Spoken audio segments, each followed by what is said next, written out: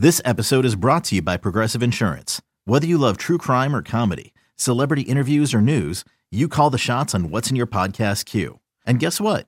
Now you can call them on your auto insurance too with the Name Your Price tool from Progressive. It works just the way it sounds. You tell Progressive how much you want to pay for car insurance, and they'll show you coverage options that fit your budget. Get your quote today at Progressive.com to join the over 28 million drivers who trust Progressive. Progressive Casualty Insurance Company and Affiliates. Price and coverage match limited by state law.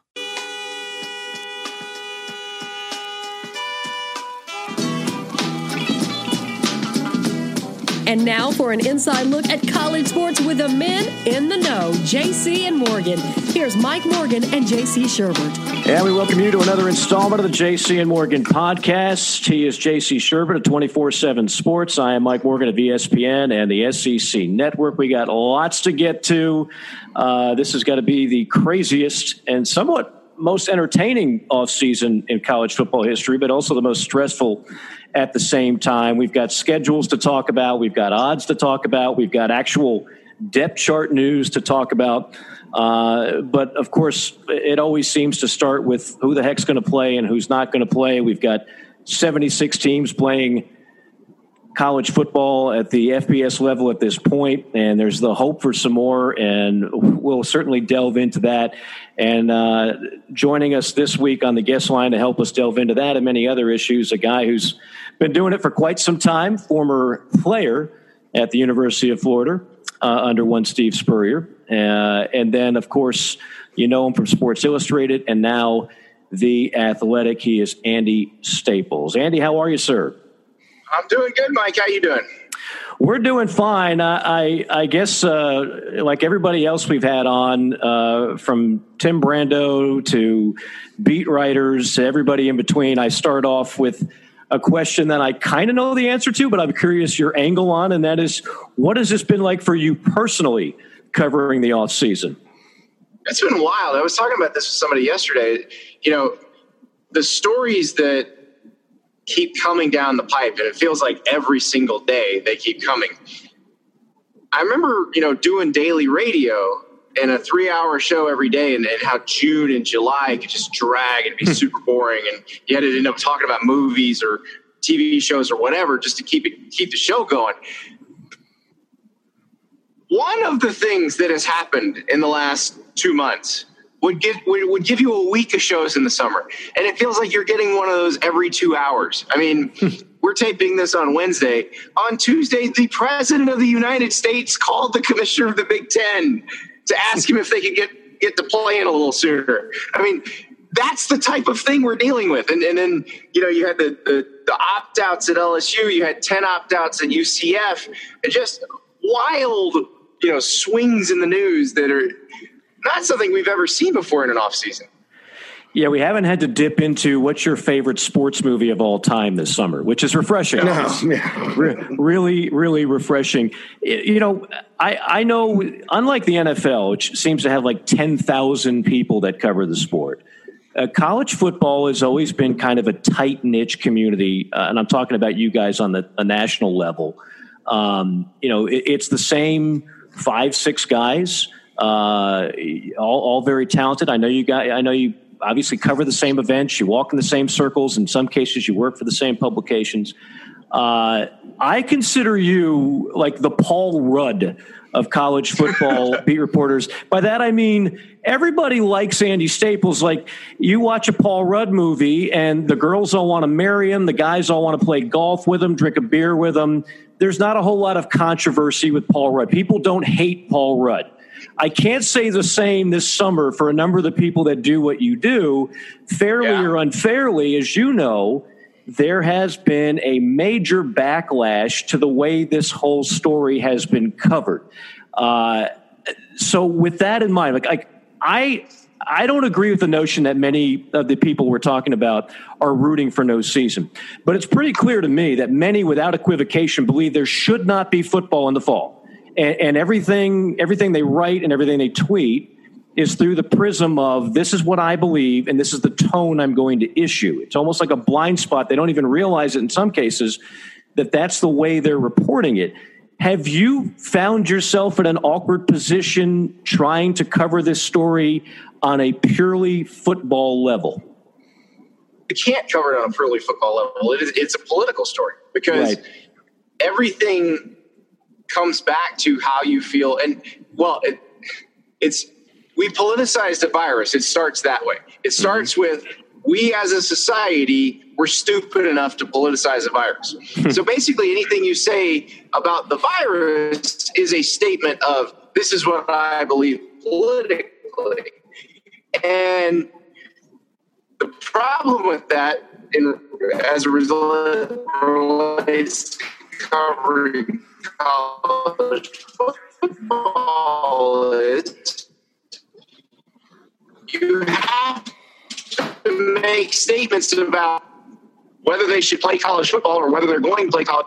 And therefore, you're now making what early on against the season. It wasn't, we're all rooting. Like, I've never once rooted against it. At first, everybody wants football to be played. But I'm with you. There are differences of opinion among us about whether it should be played right now or not.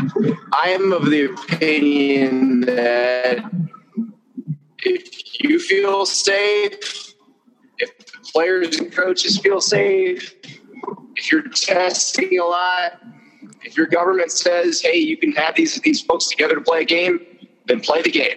Our response to this has been different than other states have. We've been open longer,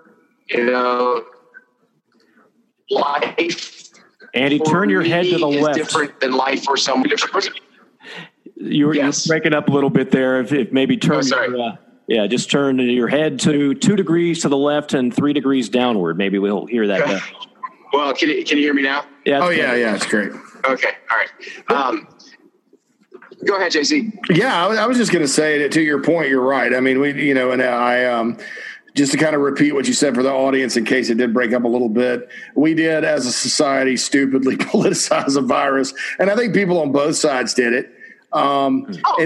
Everything is seen through that prism now. And it's funny because you watch social media and it's almost like, you can see the people that believe a certain way, you get on their Twitter and you see what they're tweeting about politically, and it's one way or it's the other. It's either they're mask up, tweeting anti-Trump things, anti-this, anti-that, or you go over there and they're no mask and you're not going to take away my freedom and MAGA and all that. And you're absolutely right about it.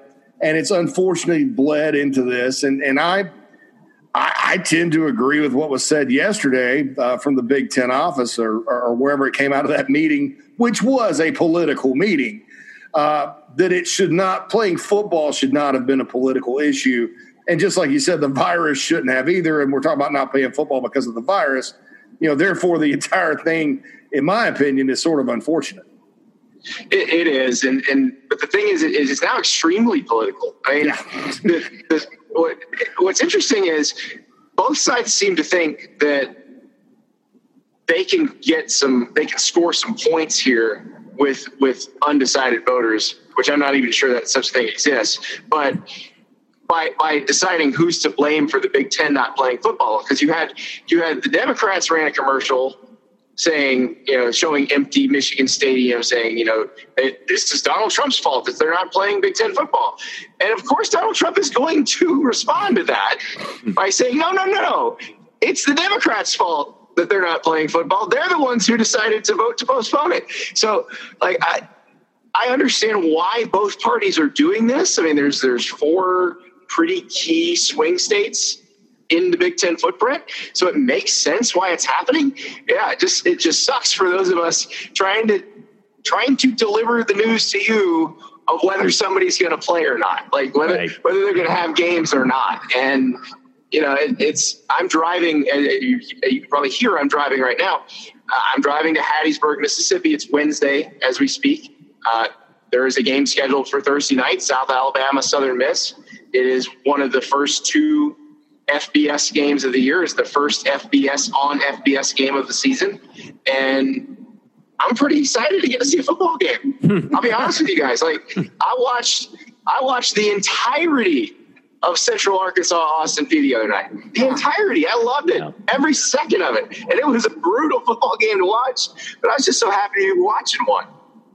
I think we're all there with you, and I really don't care if for some reason the Big Ten did wind up playing in the fall. I don't care about giving anybody credit, including our president. If it doesn't happen, I don't care about blaming anybody, including our president. I do know one person who will take a lot of blame if the Big Ten doesn't play, and that is, of course, first-year Commissioner Kevin Warren, and he's been in the news much like the Big Ten has been. I started off with a long-winded question, so this is going to be the shortest question you hear throughout the day. Andy Staples, Big Ten fiasco, your thoughts?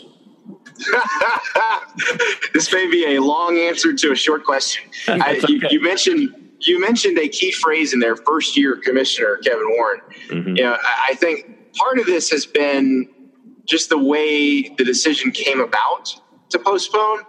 And my feeling on the decision to postpone, like, it's interesting if you look at the difference in the Pac-12 and the Big Ten. And some people can argue, okay, well, you don't have as many people who care as deeply about Pac-12 football, so that's why people aren't going nuts about that. I don't think that's necessarily true. I think people aren't going nuts about the Pac-12 because they were very open about why they made the decision when they made it. They explained every step of the way why they made the decision. They said, you want to read the Medical Advisory Committee's report? Here it is. Everybody can read it.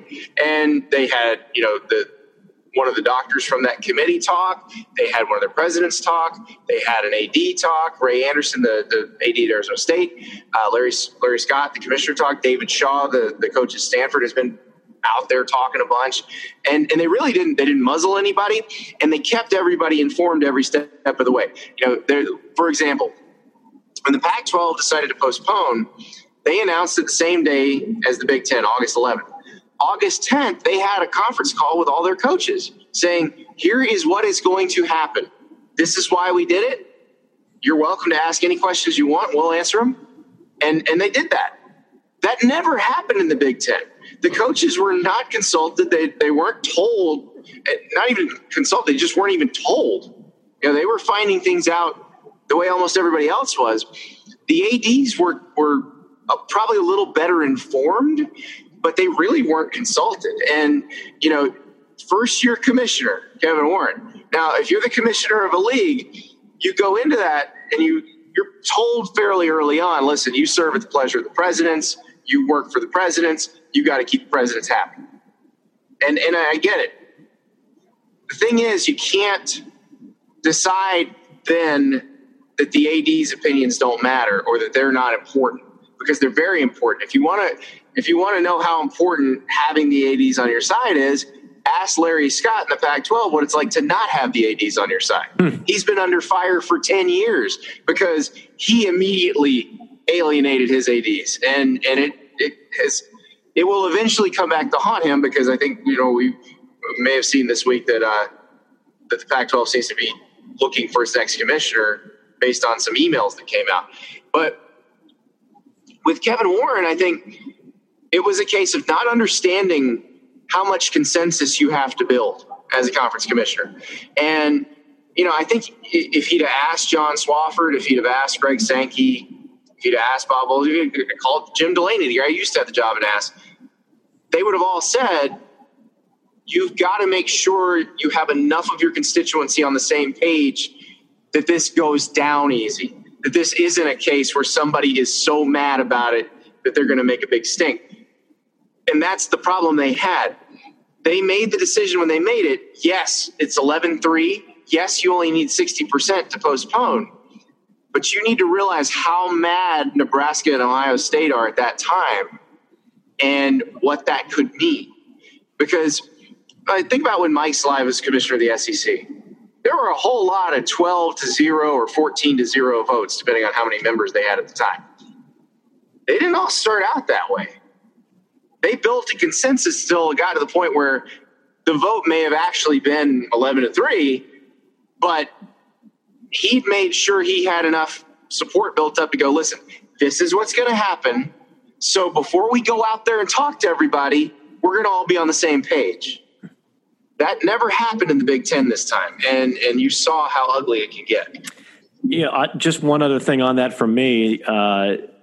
what I've seen is, and I went over this last time on the podcast, I'm not trying to pile on Kevin Warren. He's got enough heat as it is.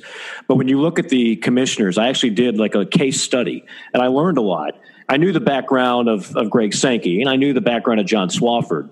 Honestly, I didn't know the entire story behind Larry Scott, and I didn't know much at all about Kevin Warren. Well, the thing that's glaring off the resumes on both those guys, you have one that came from the WTA, the Women's Tennis Association, another guy who spent most of his time as an attorney before working with the Vikings, but neither of which had experiences in college athletics, either for in the administration of a particular school or for a conference. And all those other guys, including Bob Bowlesby, the Big 12, paid their dues many, many years learning under sacred cows in college athletics. So their opinion does carry weight. When people say, well, it's all about the school presidents anyway, Kevin Warren shouldn't be blamed for this. I guarantee you Greg Sankey commands the attention of all the ADs and the presidents when he speaks on what they should do as a game plan. I'm not so sure Kevin Warren has that yet. Well, and I think if you put someone because college sports is a really unique ecosystem. It's just different than pro sports. Yes, it's all involving sports. It's all involving money, media rights deals, all that stuff. All that stuff's the same. What's different is the way it's governed. And I don't mean governed by the NCAA. I mean, when you have a coalition of public and private universities, the Big Ten is 13 public, 1 private university, you're dealing with the governments of all those states. You know, that university president is beholden to the governor of the state who decides who's going to be on the board of regents in the state.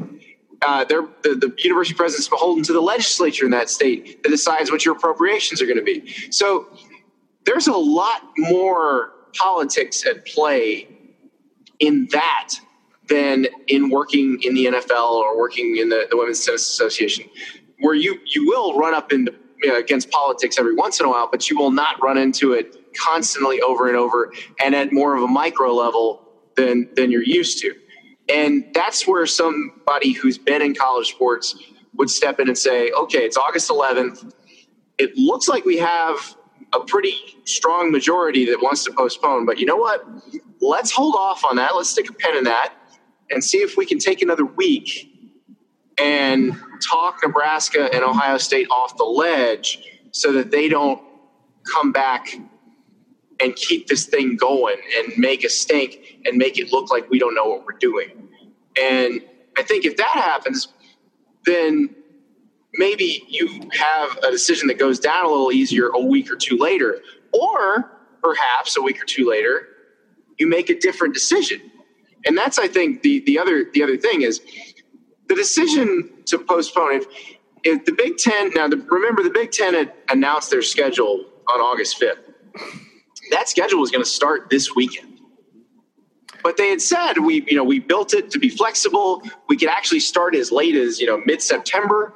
Well, let's say they had collapsed the weeks in the schedule that they were capable of collapsing and gotten in line with, say, where the SEC is going to start.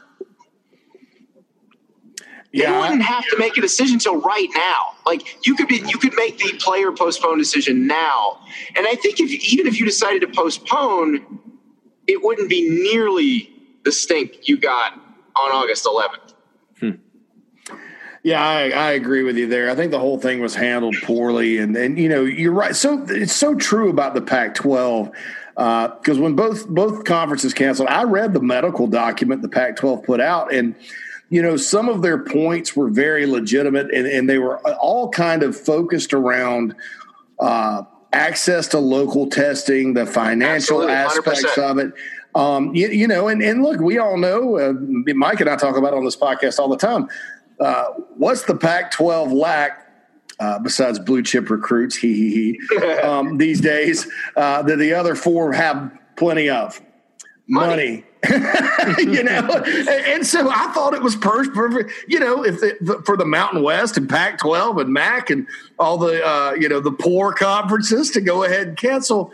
And I thought that just reading through it, it wasn't this panicky, almost aloof message of well, we know best, and it's all about just safety and all that. There were legitimate facts that led to that. And I think that's why nobody's pushing back. And, there's other theories out there. Oh, well, USC wasn't going to be very good anyway, and they could keep Clay Helton another year, and so they don't care. I don't think that's something they were pushing for. But no, you're right, JC. The way that thing read was, they had established some protocols, and their protocols were a little bit different than the other leagues. They had several schools that were going to have to test daily.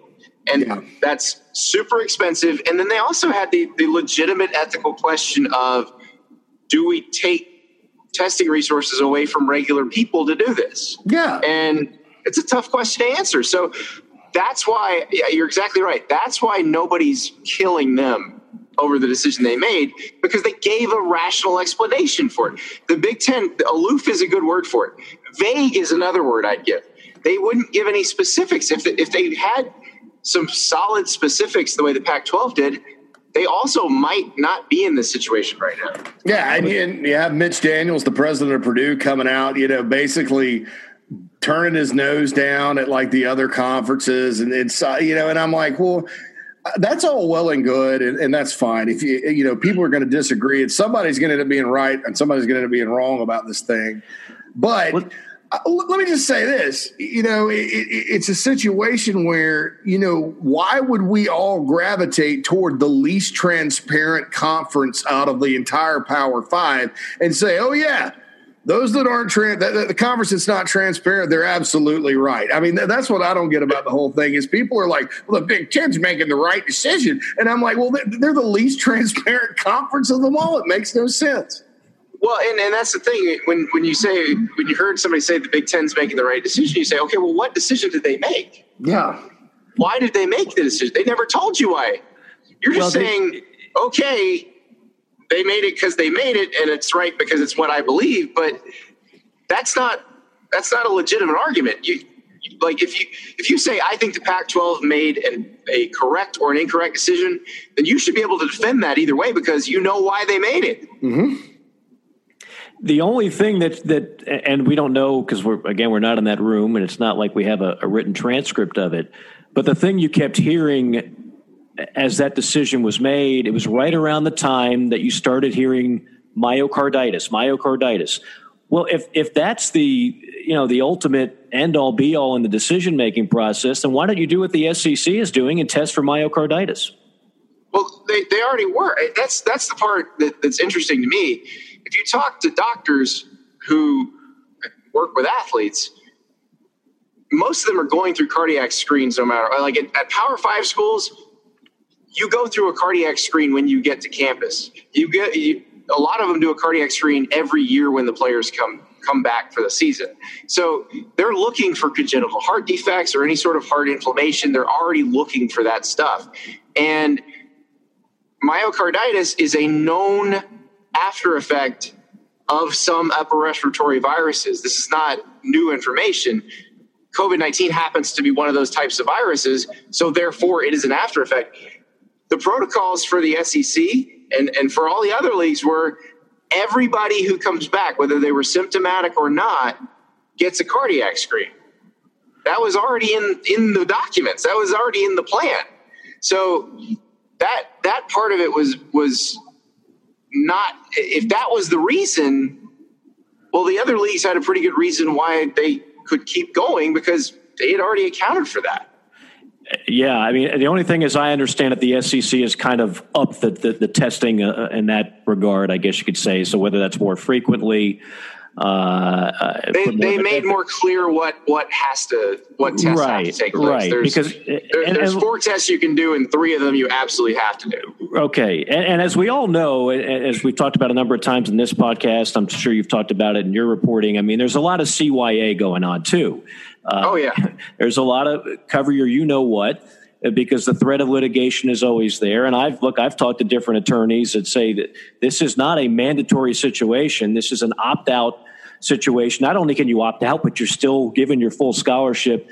So a lawsuit 10 years from now from an athlete that has some type of lingering effect, it'd be very difficult to win. I don't know if that's the case or not. I'm not even here to get knee deep into that.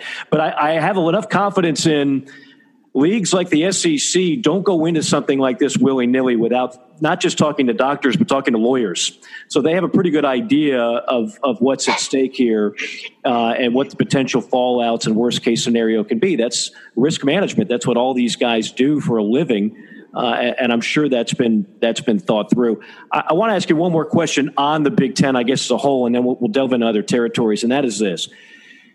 As you mentioned, there was already an FCS game the other night, went off without a hitch. You're going to a game right now. You're driving to Hattiesburg, and being the foodie that you are, I'm sure you'll find a good place to eat there. By the way, how does a foodie live in Gainesville? I mean, you can only eat at Sonny's Barbecue so many times. We need to move you to Atlanta or something, give you some options. Listen, just because Sonny's came from Gainesville doesn't mean we all eat there. Hey, I love Sonny's. Trust me, man. I've eaten 100 barbecue pork platters at Sonny's Barbecue, so I'm not knocking it. I have too, which is why I never have to do it again. Exactly. The crinkle cut fries alone are worth it, I think. That's right. Sonny's. That's right. I'm a big Sonny's guy. I dip them in the hot sauce instead of ketchup, but that's just me. So my final question on this, though, is with all this going on, and we all know there's going to be hiccups and there's going to be positive tests and there's going to be players that can't participate. And we hope that that's the worst of it, but we don't know. But if this thing goes on as planned and we do have an SEC, ACC, Big 12 champion, and we do have an actual 4-team college football playoff without the Big 10 in it and Pac-12, can we even overstate how crippling this could be, at least for the next couple of years, for those two leagues? It would not be good. It'd be tough in terms of recruiting because you're going to have you already have the coaches in the three Power 5 leagues that are playing, telling recruits, well, obviously we care more about football than they do. And what's a coach from the Big Ten supposed to say about that? We care more about your safety than they do, I guess. I mean, I guess you could say that. But the problem is these same coaches have been pushing to play. So it's not like the kids aren't stupid. They're going to go, but coach, aren't you saying you should play? Right. So aren't you telling us to still practice?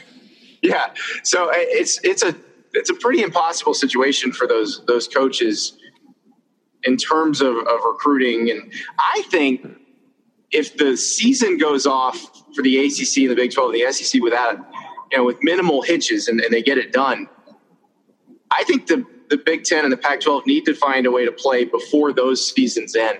Because if you're going to try to start playing after they end, I think it's going to be hard.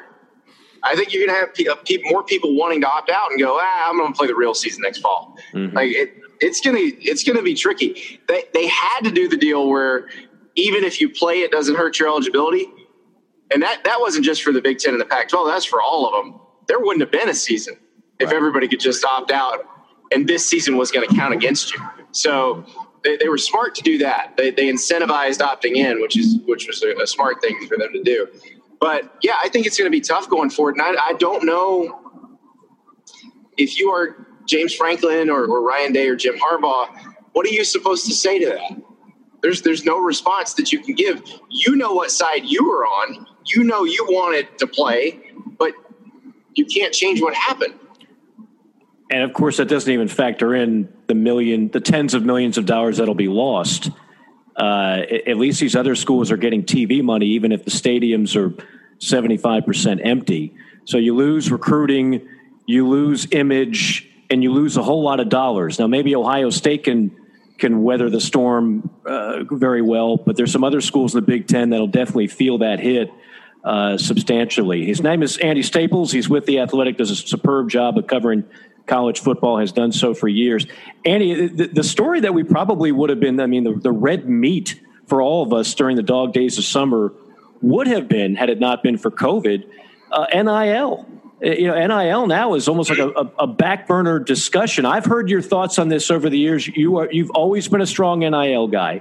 And to the point where, I always worry about, I'm in favor of it, but I do worry about how it's going to be implemented.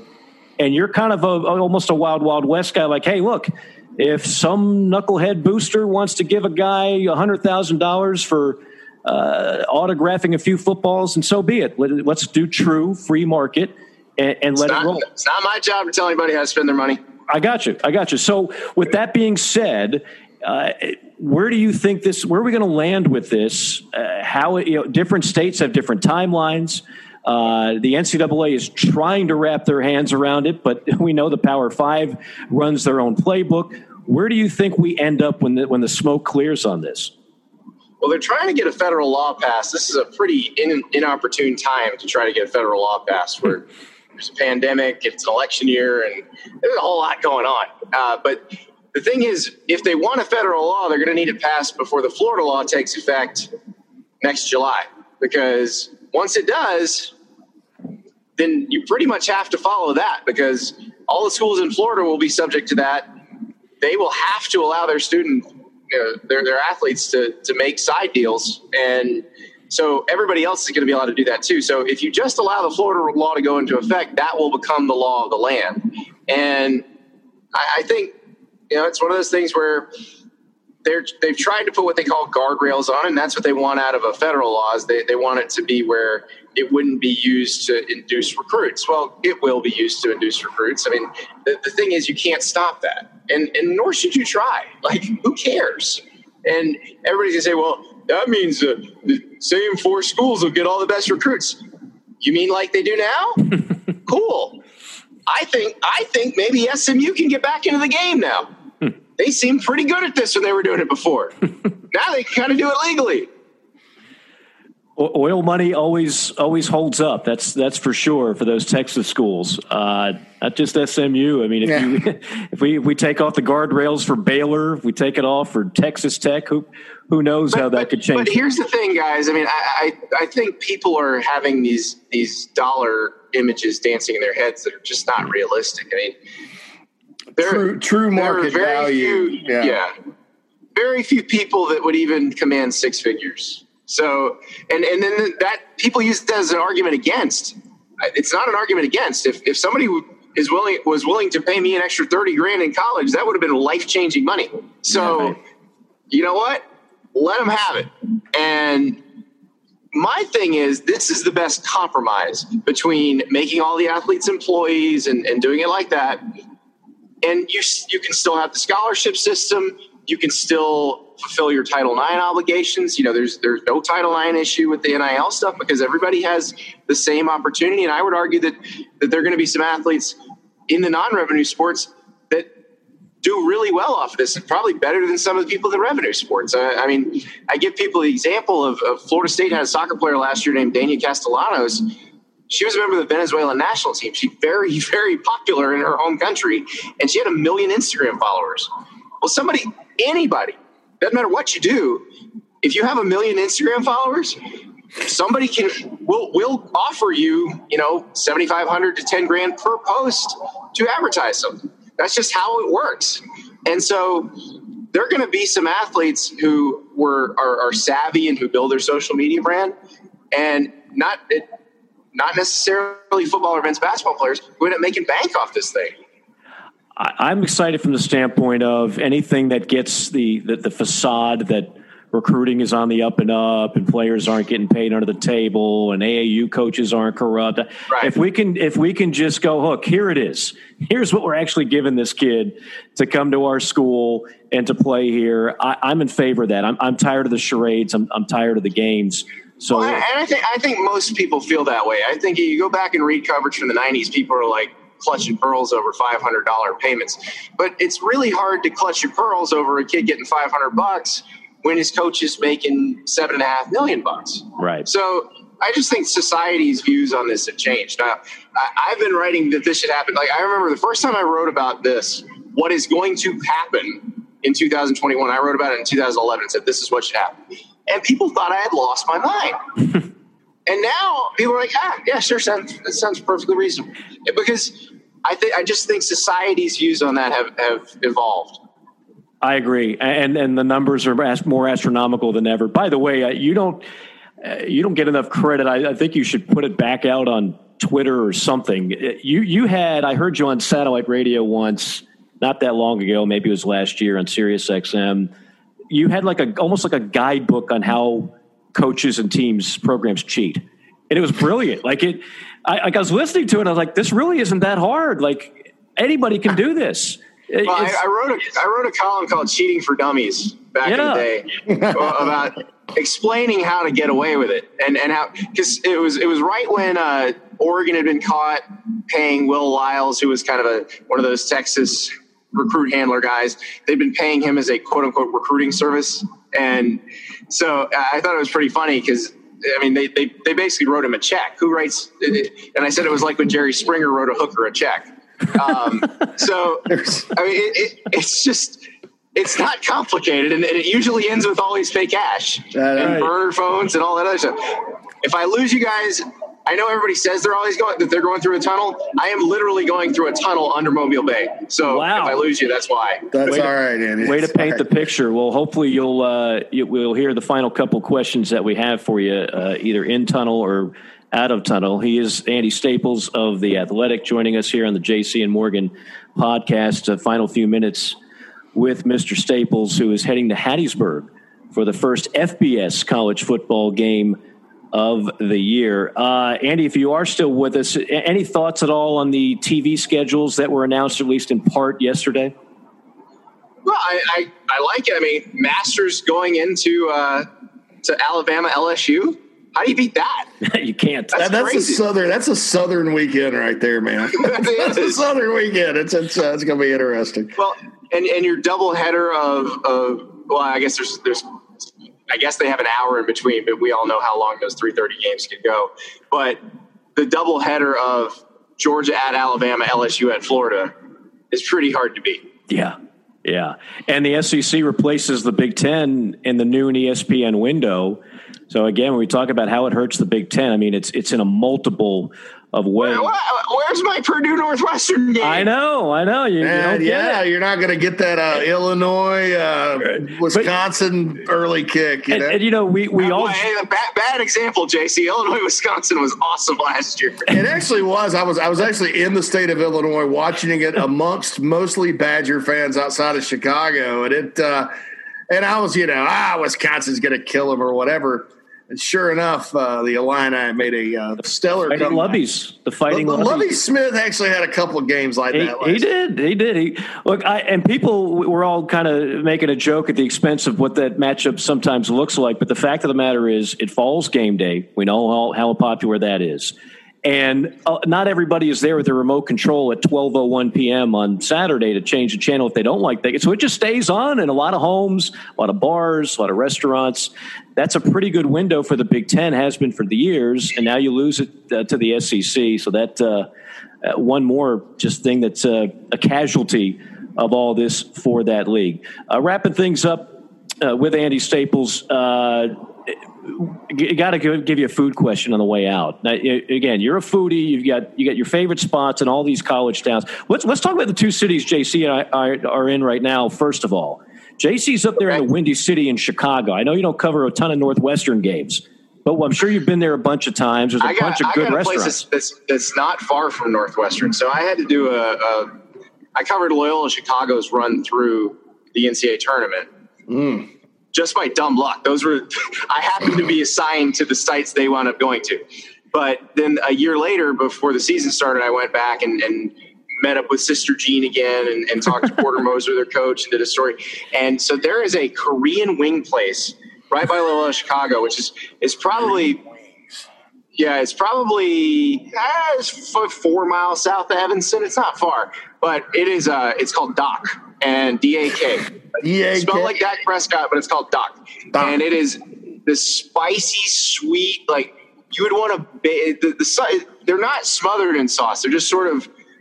It just sort of lingers there, but you would bathe in this sauce. It is so good. The wings are double fried and they're crispy on the outside, juicy on the inside. They're so good. If you can get.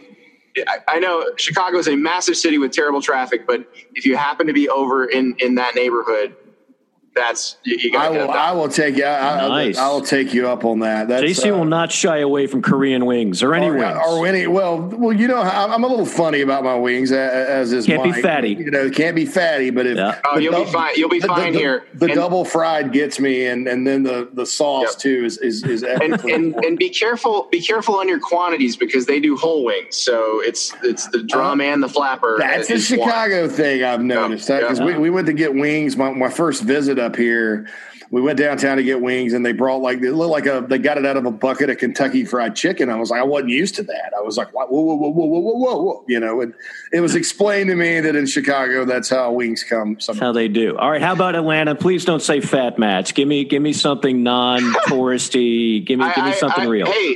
Hey, listen, Fat Mats has some of the best Brunswick stew on earth, and their Brunswick stew is a little bit different than everybody else's. So I realize it's one of those, it's been there, it's a tourist trap, blah, blah, blah. Still have good Brunswick stew. But if I'm getting barbecue in Atlanta, I'm doing Heirloom Market up by the Braves Stadium or Beast Cracklin' Barbecue, which their main restaurant unfortunately burned down, but they've reopened in that Kroger on Ponce. Not that Kroger on Ponce, because that Kroger on Ponce has been torn down, but the newer one. Yeah. And Beast Cracklin' is great. It's a guy who his first restaurant was in Savannah, and it did really well. And I think it's still going in Savannah. But he came to Atlanta. I want to say it was like 2016, maybe 2015, and just fantastic pulled pork, great ribs. They do these kind of corn. We called them hoe cakes growing up. They call it crackling cornbread, but I love to wrap that crackling cornbread around pulled pork, and they got this like peach barbecue sauce. You just put a couple little drops of that in there. Wow. It is fantastic. And they do hash and rice. Now, I know you guys lived in South Carolina for a while. Right. Yes. When I say hash and rice, you actually know what I'm talking about. Most people do not. I miss hash and rice. I've been in Atlanta 10 years. I've not heard of this place. I'm a little embarrassed. So now you've given me a good tip here. This is good. If we're gonna do, let me give you one more wings one, sure. since I'm sending you to Ponce anyway. Okay. In Ponce City Market, there's a place called Monero. It's a Mexican place, but they have incredible grilled wings. They grill them over charcoal. They come out and they throw them in a brown paper bag, and then they put Valentina hot sauce in the bag and shake it up and dump it out into a bowl in front of you, and they are spectacular. That is all. We got to get you on the Food Network, for crying out loud. You missed your calling. This is good stuff. I read all of Andy's food stuff, and I read most of his football stuff too. But the food stuff you can kind of take or leave. I'm like the food stuff's like serious. I don't think I've ever tried anything that he's written about that steered me wrong. Well, the football stuff's been depressing here for all of us of late. So I'd rather hear more about good barbecue. All right, let's get you out on this. One football question. You can go as quick as long as you want on this. SEC championship game, assuming it goes off without a hitch, who are we going to see in Atlanta? So here's what I wrote the other day, and gaming it out, this feels like it would work.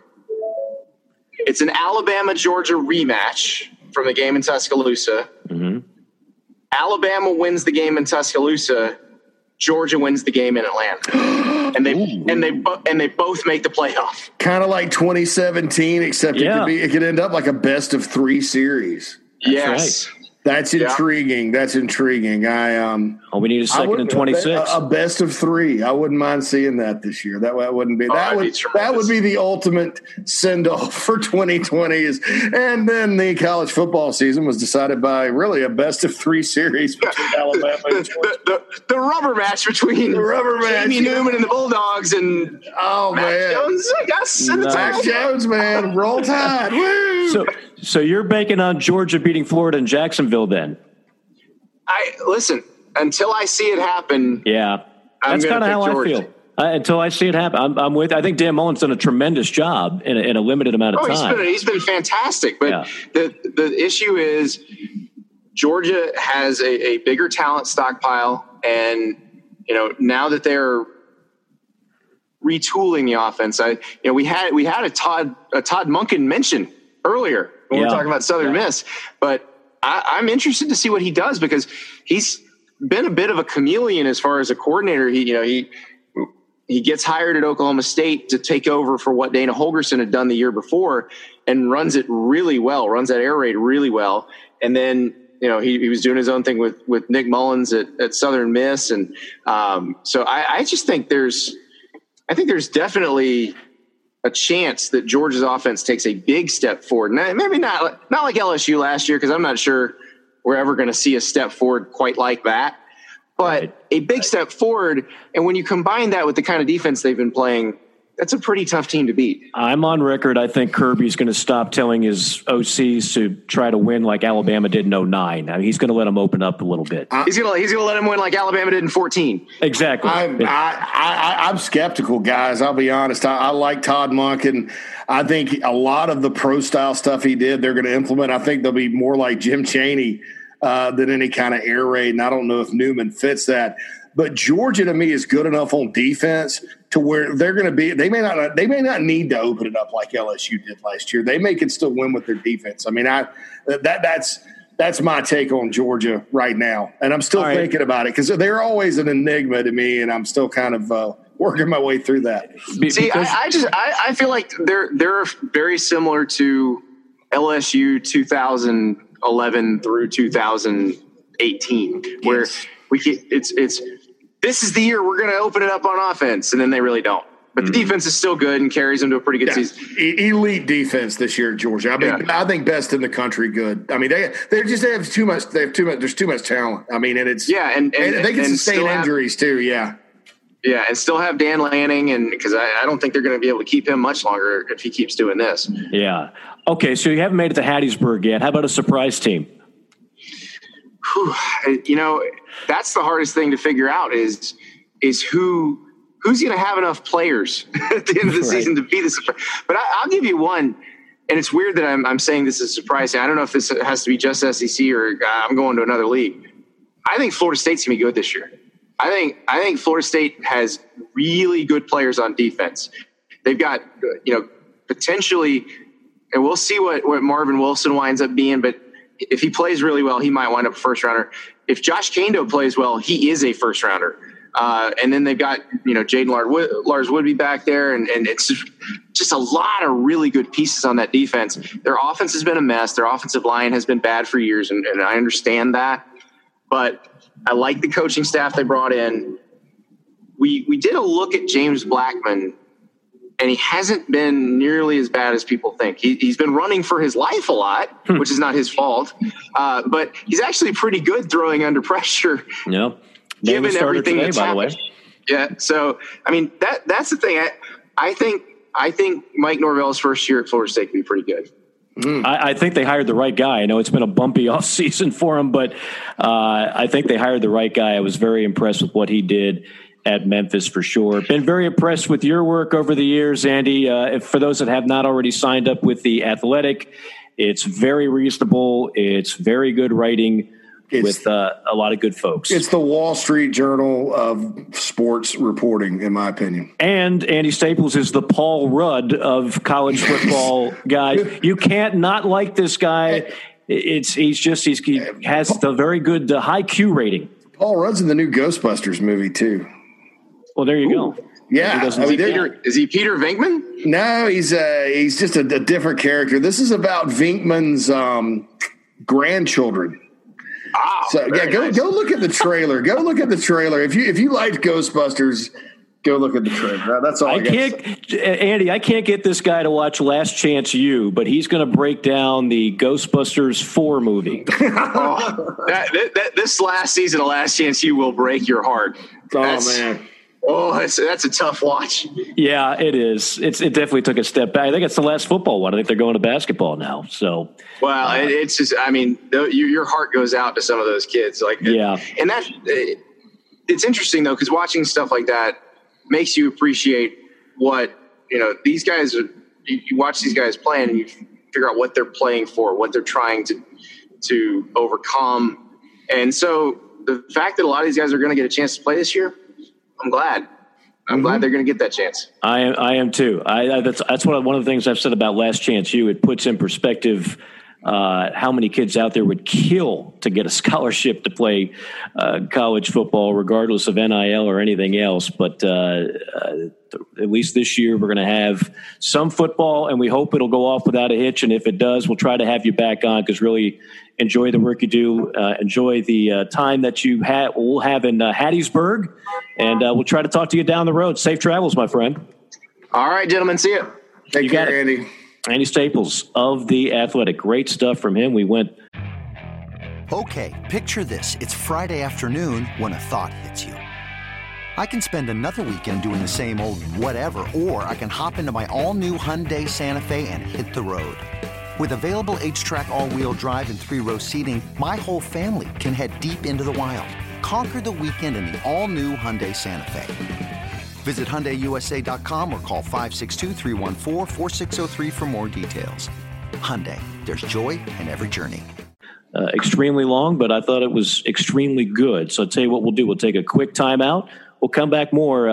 JC and I have a lot of things to cover that we actually did not get to with our friend Andy Staples. More of the JC and Morgan podcast in just a moment.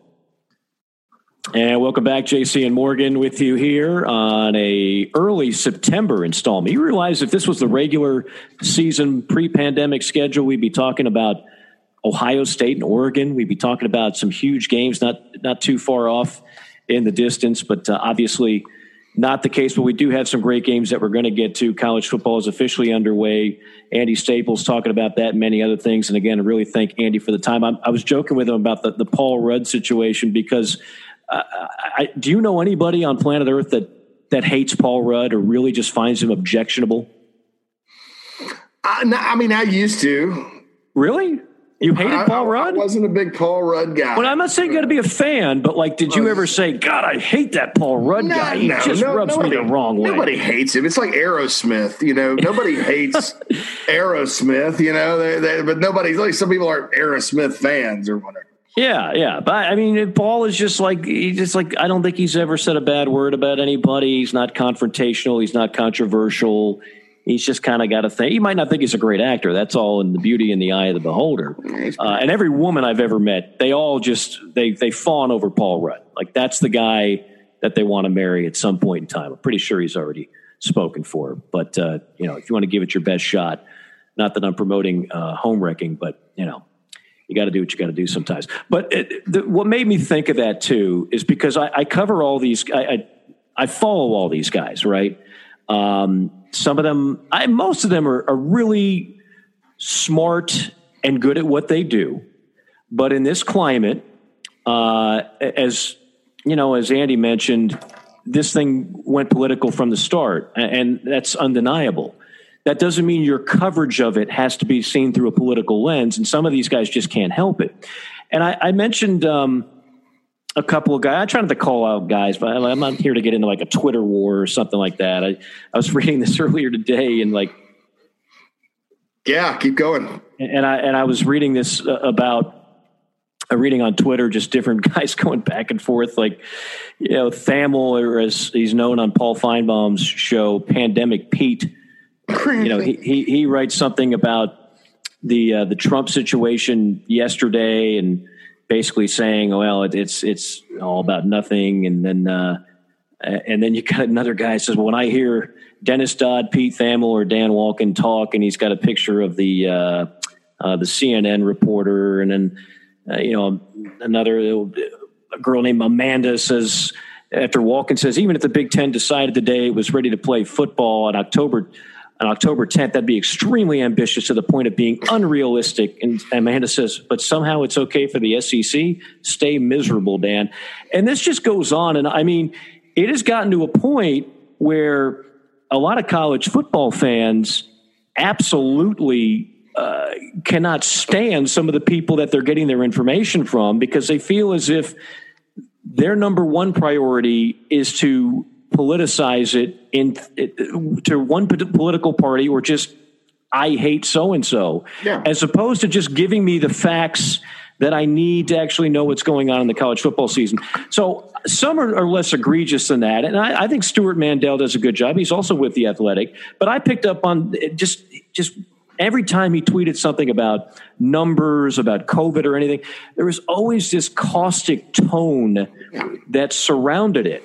Nicole Auerbach, same thing. Yeah. Yeah, right. I mean, again, it's the same half dozen people that are all over the coverage of the sport. And, if you're a college football fan, you may or may not follow them on Twitter. I follow all of them because I never knew what their politics were. Honestly, I didn't care. But now I'm forced to know because some of them truly want me to know how they feel about everything as it regards to COVID and how it's been handled and the politics of this, the politics of that. It's just inescapable, unfortunately, from a lot of different venues. So Stewart Mandel, I really admire him for this. He caught himself kind of falling into this trap. And it was clear, again, as I pointed out, I don't think a lot of these people are rooting for football to not be played. I just think inherently it's obvious with everything they write and the tone of what they write and say, they just simply don't believe it should be played in the fall. They just don't. It just blends through. It just comes through everything that they write or throw out on social media. So Mandel on August 26 caught himself doing this. And he came right out and he said, look, before I get to your questions this week, I want to address something that's been weighing on me and many of you. Writing and tweeting about college football in the time of COVID has been the greatest challenge of my career because the topic is so emotional and has become so divisive. I've been accused at times of being too negative or even that I'm trying to bring down college football due to some political agenda. Up until recently, I mostly brushed off those comments. Once in a while, I would snap back. But over the last couple of weeks, the tenor intensified, both for myself and my readers and followers. I've caught myself on a few occasions having to delete tweets that were just plain condescending. That is a great word, and many of the tweets from the same people that you know, extremely condescending. They're smarter than you are. You're idiots. Or you lean one way politically, so therefore you're ignorant. On Monday, after the preseason AP poll came out, I published a seemingly fun and innocuous piece making quote-unquote predictions on how the now canceled marquee September matchups would have transpired. The comments sections quickly deteriorated into angry readers blaming me for the cancellations, and those comments getting lots of thumbs ups. It was time to stage a self-intervention. I actually really appreciated that. Look, we could all go back and critique ourselves sometimes. For us announcers, JC, we're told to go back, even though you get tired of hearing yourself talk, you don't want to do it, to go back and watch yourself and critique yourself. Ask yourself what you could have done better with this moment or that moment. Well, writers, I'm sure, are the same way. And Stewart not only did it, but I don't want to say he issued an apology, but he shared it with his audience. So I thought that was key. And again, it goes back to, I'm not paranoid when I say this. There are a lot of the writers that follow the sport that just, it's that kind of stuff. It's condescending. It's very slanted. And so much of it is, I don't think we should be playing football in the fall. And I'm going to report every story, every stat, every angle from the standpoint and the viewpoint that I think it's a mistake for any of these players, teams, coaches to be participating during the fall. Well, now that the football has started in the fall, some have changed their tune. Others are just waiting for something bad to happen. And as I always say, that column of doom is already written. They're just waiting to hit the send button. I hope maybe some more will fall in the line of Stewart Mandel and try to catch yourself if you're doing that. Take yourself out of the equation because nobody really cares what you think should happen. We just want, as consumers of college football, facts and where we are and what is going to happen, not what you think should happen.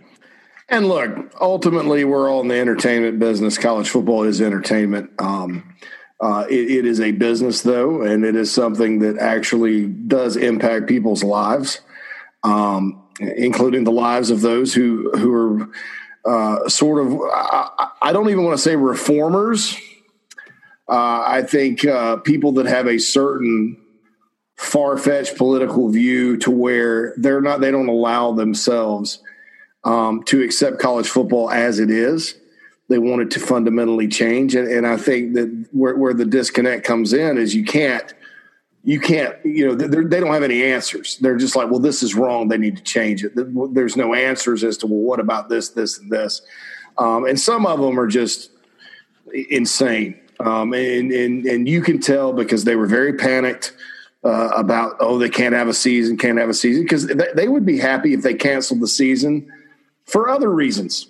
because I think they feel like there's some, victimization of players going on. The fans don't deserve it. They're mad at a lot of college football fans because a lot of college football fans, not all of them, but some of them, and a big chunk of them didn't vote for the guy that they wanted them to vote for. So I think that they're very hostile towards their audience.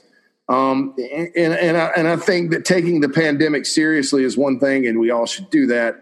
I think going overboard and overlook and dismissing anything that doesn't align with your worldview is quite another.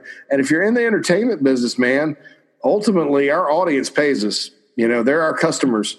And if you continue to take a tinkle all over your customers and act like they're stupid and act like their opinions don't matter and that they're just, beneath everybody and all that, eventually they're going to turn on you. Believe me. Yeah, no question. And I'll leave you. There's one other, and I didn't even know who this was until I saw in the same kind of chain. This is from Aaron Torres of Fox Sports Radio. He says, this was yesterday, the number of people who were paid to cover college football who were more mad the president got involved with the Big Ten than happy that the Big Ten might actually be playing football this fall is truly staggering to me. And I think a lot of people feel that way. Mm-hmm. And these are not necessarily Trump supporters. I don't think people are going to be doing throwing bouquets at Donald Trump necessarily if the Big Ten all of a sudden does an about face. They were already thinking, boy, we might have screwed this one up. Boy, Kevin Warren might have spoken too soon. As our guest mentioned, really just did not involve a whole lot of people in the process. I think he thought the other four leagues were going to go, oh, well, they must know something. Let's all shut it down. But you already had the lawsuit with Nebraska. You already had a lot of momentum to at least reconsider playing. So I wasn't concerned about giving anybody credit if the Big Ten did an about face. I was more concerned about, hey, maybe now they can be a little less knee-jerk reaction on this and try to actually let it run its course. But as of right now, who knows? I mean, it's September 2nd. The Dan Patrick tweet yesterday, Dan has had an inside source clearly from the Big Ten that has been giving him information. It's pretty hard to walk this back now, although Dan did a little bit today on his show saying, well, I did say if they get the medical advice. Look, you quoted October 10th, and you made it sound like there was going to be Big Ten football in the fall. But then you have other reporters saying that's really not even close to being accurate. And there's the bottom line is the buck stops with the school presidents.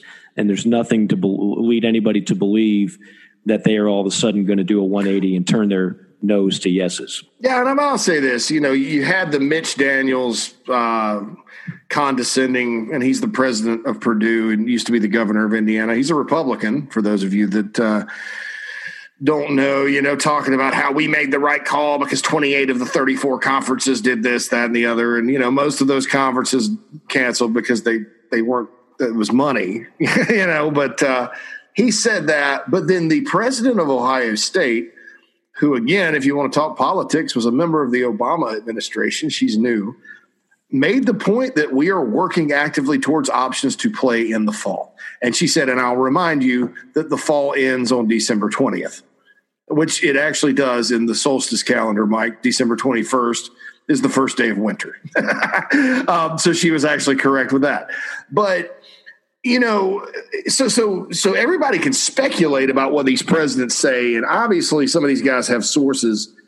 You can just hear the conversation. Hey, could you believe this crap? Can you believe Trump? Well, they're not really going to play, are they? And then the source on the other is like, because they believe the same thing. Oh, no, man, there's no way. Well, I think there's something to it because Dan Patrick was right about the Big Ten shutting it down up until he almost called the schools that were going to that voted against. He almost called the vote. He was off by one with Ohio State. So that's number one. Number two, everything else I've read is speculation about how the presidents are going to feel. The two on the record comments I've seen from presidents have not been committed to playing, but they've at least left open the possibility. Yeah, I'm not even going to wager a guess. I hope they will try to get it done in the fall. I do. but the clock is ticking. It's not like you can just hit a button and all of a sudden, you launch the missile and it's just done that quickly. This is a planning period that has to take place before you actually get ready for week one of a season if you're going to play it. Yeah. And we're not there yet. So I don't see how October 10th is even a possibility, or ever was a possibility. So I don't know what source gave him October 10th, but I don't see that really. I don't see that really coming into play. I think if they started on the 17th or the 24th, they'll have time. They have to get everybody back together, back in camp, all that good stuff. You could play an 8-game schedule, 7, and have division winners and get it in, because that's what they care about anyway. All right, Mike. So there's some breaking news out there that we will probably want to touch on before we get off the podcast, because I have a feeling it's going to develop into a huge story here in the next couple of days. Do you know what I'm about to talk about? Jamie Newman, the quarterback. Remember, I just sometimes I'm prophetic about things like this. I just have unease about Georgia, unease about Newman. According to sources, and this is from Dogs 24/7, the 24/7 Sports site, from Jake Rowe. Here's the direct report. According to sources, Jamie Newman is considering opting out of the 2020 football season. He apparently is not going to play for Georgia this fall. And they're going to keep everybody updated, yada, yada, yada. That's surprising to me. It is, because unlike Jamar Chase of LSU, who's got enough tape to be a first rounder tomorrow, I don't know if Newman does. We all know he's a physical specimen who had moments at Wake, but I guarantee you there's a lot of scouts out there that were like, okay, now I want to see what you do in the SEC. Let me see a little more on this guy. So that is a little surprising to me too. If again, this is just speculation right now. Yeah, it's a report per sources that and these guys, I'll say this, I wouldn't bring it up, but these guys are really, really connected to everything at UGA. Mm-hmm. And so I tend to believe that that's the way things are heading right now. But without them going and reporting, Jamie Newman definitely will opt out. I'm not going to say it's a done deal. I think this is a big deal, because now you got to turn to JT Daniels, or you got to turn to a true freshman if you're Georgia. And so that could be really interesting if that happens. And of course, I mean, some people before the injury thought JT Daniels had an outside chance of winning the job anyway, but that was before the injury. Yeah, I thought JT Daniels was coming out of high school, Mike. He's one that graduated high school a year early. Had he not, he was the number one prospect in the country the following year. I mean, the kid was really, really good, and he got hurt at USC. And he's still not cleared for contact. And so I don't know, and yes, it's starting to get on Twitter. Matt Miller of NFL Draft stick out. And I don't understand it. I would like to hear Jamie Newman's reasoning for opting out this year. Cause I thought he was kind of a guy that was chasing the limelight, going to a bigger program at Georgia after really Wake Forest and that system at Wake built him into who he was. I didn't blame him. He wants to go play pro football or whatever. But it's just kind of curious. I'm curious as to the reason. I don't want to question the reason, because there's probably a good one. But I mean, this is just very interesting to me, because like you said, with Daniel still hurt and not cleared at UGA, it wasn't like he was going to get beat out. Yeah, I'm just like you and everybody else reading this. I'm looking at it right now. I mean, this would be pretty stunning. There's no question. But if there's anybody that's pretty well equipped with a plan B, it would be Georgia. That when the Daniels transfer happened, it was like, okay, well, that's nice. Maybe he has to wait another year to get his turn, but boy, what a great guy to have in the stable. But I mean, right off the bat, Daniels could have started for the majority of college football programs in the country. So it's not like you're dealing with somebody who's raw or ungifted. No, you just got to get him healthy. And the game one the game one, deal. They go to Arkansas first game. But then, boy, they've got Auburn, and it gets real for Georgia really quick this year. But, like I said earlier, I think Georgia's defense is the best in the country, and I think that's going to keep them in most games. And even if they don't light up the scoreboard this year like they normally don't, I still think they're going to be in it. And I think that there's going to be games they're going to be able to win, including against Alabama, Florida, whoever's on the schedule, just because that defense is so elite. And I do think from a play calling standpoint, Mike, there's a difference between not having the hosses on offense and being a bad play caller. And Georgia didn't have quite the hosses at receiver last year, but there were some bad play calling. There were some games they should have stayed on the ground and they went to the air, and vice versa. I think that what you have with Monken is a return to the play calling that makes sense, like they had under Jim Chaney, who I still think really does a good job, and who I don't understand why they were happy to see him go. And so I think at least it's going to make sense. So quarterback's the most important position on the field. I was intrigued to see this, but if it happens and it ends up being Daniels or whoever, I still don't know that this torpedoes Georgia's season, just because of how elite that defense is. Right. And again, I know it's been a while, but you could make the case Daniels, what he's done has been against greater competition. Now, if you look at some of the biggest games that Newman had last year at Wake, they weren't all great.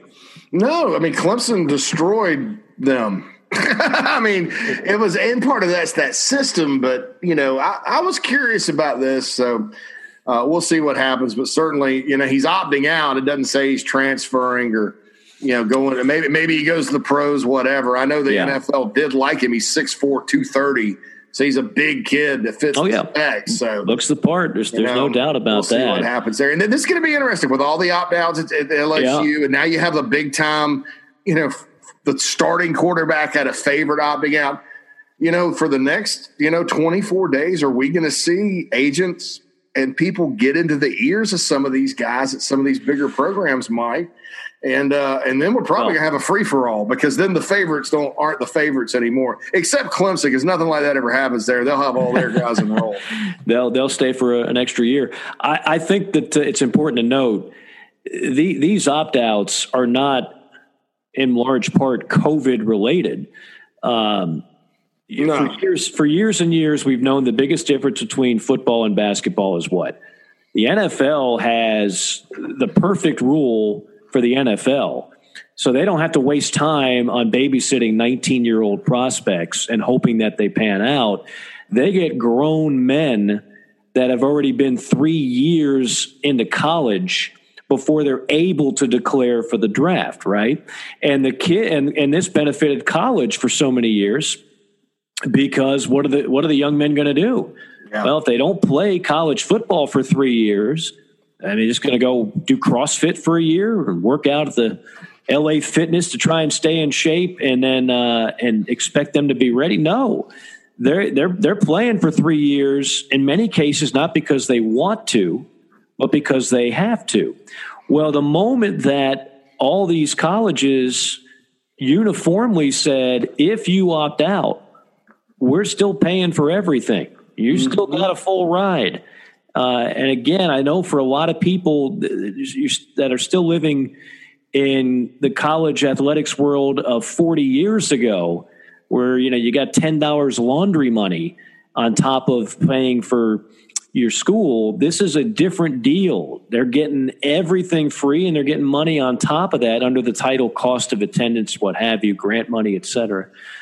So if you already think you're going to be a high draft pick, and you feel comfortable enough that you could just sit out and still be a high draft pick, that's not a COVID call as much as it is.